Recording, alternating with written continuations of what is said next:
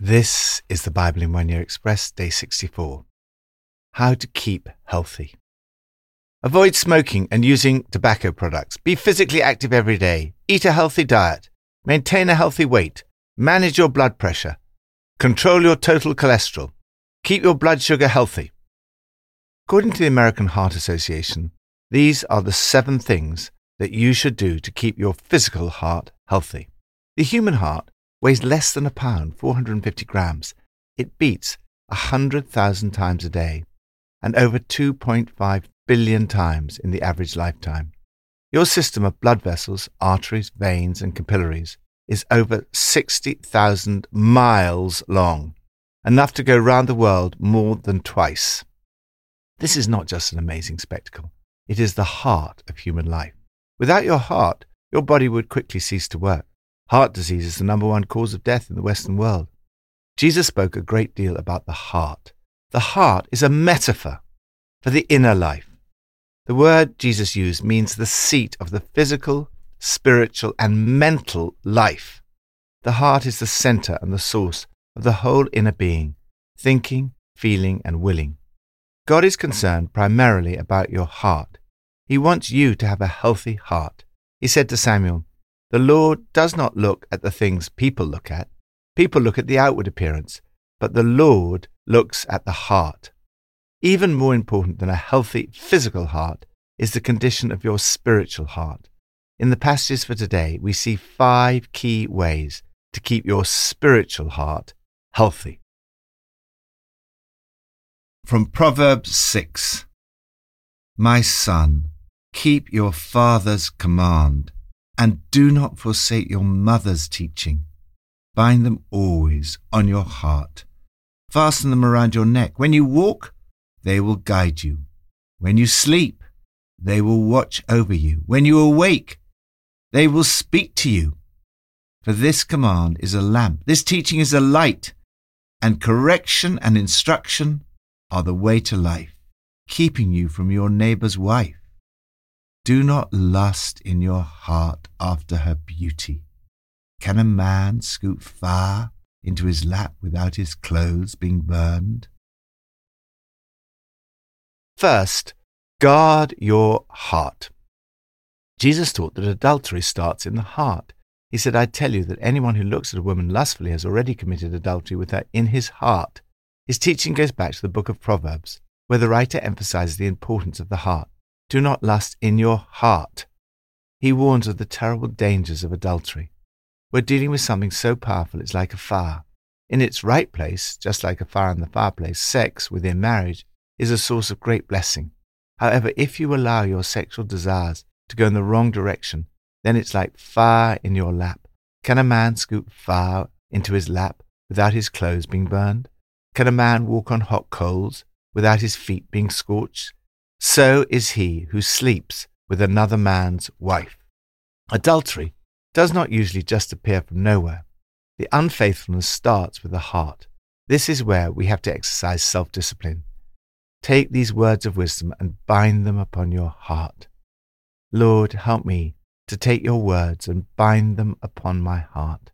When I walk, may they guide me. When I sleep, may they watch over me. When I awake, may they speak to me. May they be like a lamp and a light, keeping me on the way to life. Guard my heart, Lord. New Testament from Mark 12. One of the teachers of the law came and heard them debating. Noticing that Jesus had given them a good answer, he asked him, "Of all the commandments, which is the most important?" "Most important one," Jesus answered, "is this: Hear, O Israel, the Lord our God, the Lord is one. Love the Lord your God with all your heart and with all your soul and with all your mind and with all your strength. The second is this: love your neighbor as yourself. There is no commandment greater than these." While Jesus was teaching in the temple courts, he asked, "Why do the teachers of the law say that the Messiah is the son of David?" David himself, speaking by the Holy Spirit, declared, The Lord said to my Lord, sit at my right hand until I put your enemies under your feet. David himself calls him Lord. How then can he be his son? The large crowd listened to him with delight. As he taught, Jesus said, watch out for the teachers of the law. They like to walk around in flowing robes and be greeted with respect in the marketplaces and have the most important seats in the synagogues and the places of honor at banquets. They devour women's houses and for a show make lengthy prayers. Jesus sat down opposite the place where the offerings were put and watched the crowd putting their money into the temple treasury. Many rich people threw in large amounts. But a poor widow came and put in 2 very small copper coins, worth only a few pence. Calling the disciples to him, Jesus said, truly I tell you, this poor widow has put more into the treasury than all the others. They all gave out of their wealth, but she, out of her poverty, put in everything, all she had to live on.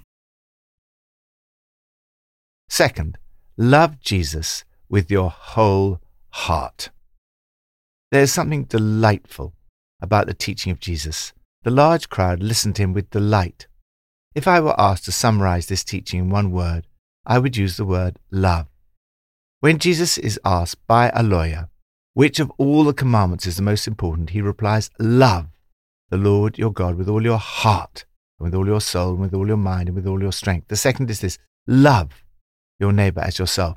At the center of the message of Jesus is a love relationship with the Lord your God, which starts with your heart and overflows into a love for other people.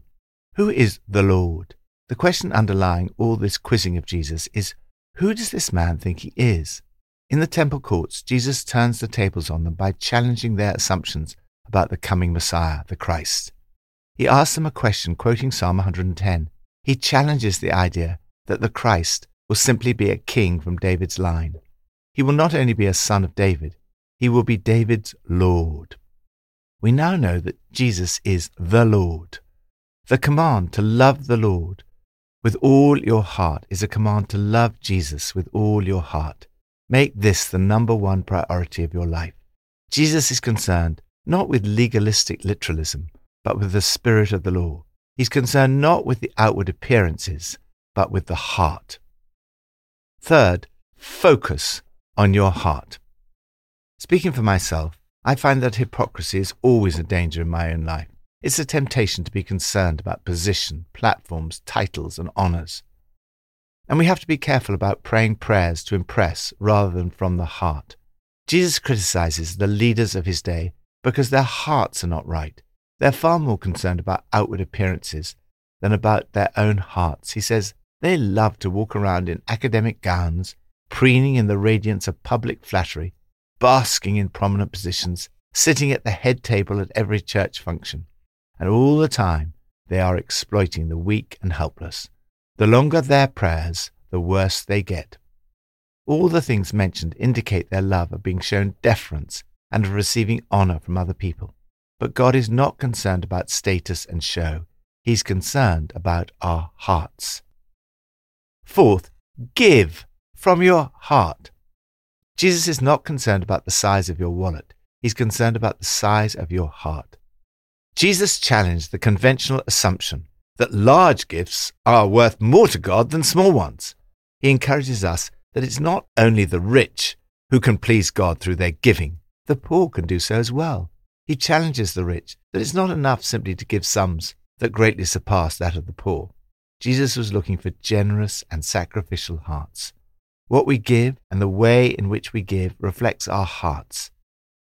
Jesus does not actually criticize the rich people who throw in large amounts of money. But he does say that the poor widow who gives 2 very small copper coins worth only a few pence has put in more than all the others. Jesus sees her heart and the fact that this poor widow gave more to the offering than all the others put together. All the others gave what they'll never miss. She gave extravagantly what she couldn't afford. She gave her all. Others look at the outward appearance. Jesus looks at the heart. It's not the amount, but the attitude of the heart that matters to God. Lord, help me to love you with all my heart and with all my soul and with all my mind and with all my strength. Forgive me for the times when I've been concerned about status or show, and help me to focus not on outward appearance, but on the heart. Lord, help me to be generous and sacrificial in my giving. Give me a generous heart. Old Testament, from Leviticus 13.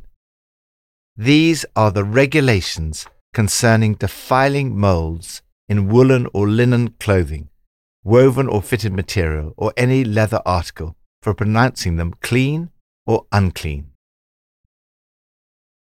Fifth, keep your heart holy. The Old Testament laws covered every aspect of life, including cleanliness, health, and hygiene. As a result, we read a great deal in the Old Testament about the kinds of regulations set out in this chapter, in addition to all the burnt offerings and the sacrifices. These rules and regulations were all concerned with holiness, though, and their motivation was supposed to stem from a desire to please and emulate God. In other words, the outward rituals were supposed to reflect the inner attitudes of the heart. At the time of Jesus, many of the teachers were putting the emphasis in the wrong place. They thought that holiness could be attained simply by obeying a whole lot of rules that concerned outward behavior and actions, rather than heartfelt obedience towards God. Jesus pointed out there is something far more important than all of this, as we see in today's New Testament passage. To love God with all your heart, with all your understanding, with all your strength, and to love your neighbor as yourself is more important than all burnt offerings and sacrifices. Holiness is not a matter of outward appearance. It's a matter of the heart. Lord, help me to guard my heart from spiritual heart disease. May we be a community of love, loving you and loving one another. Please fill my heart today with your Holy Spirit and keep my heart holy and healthy.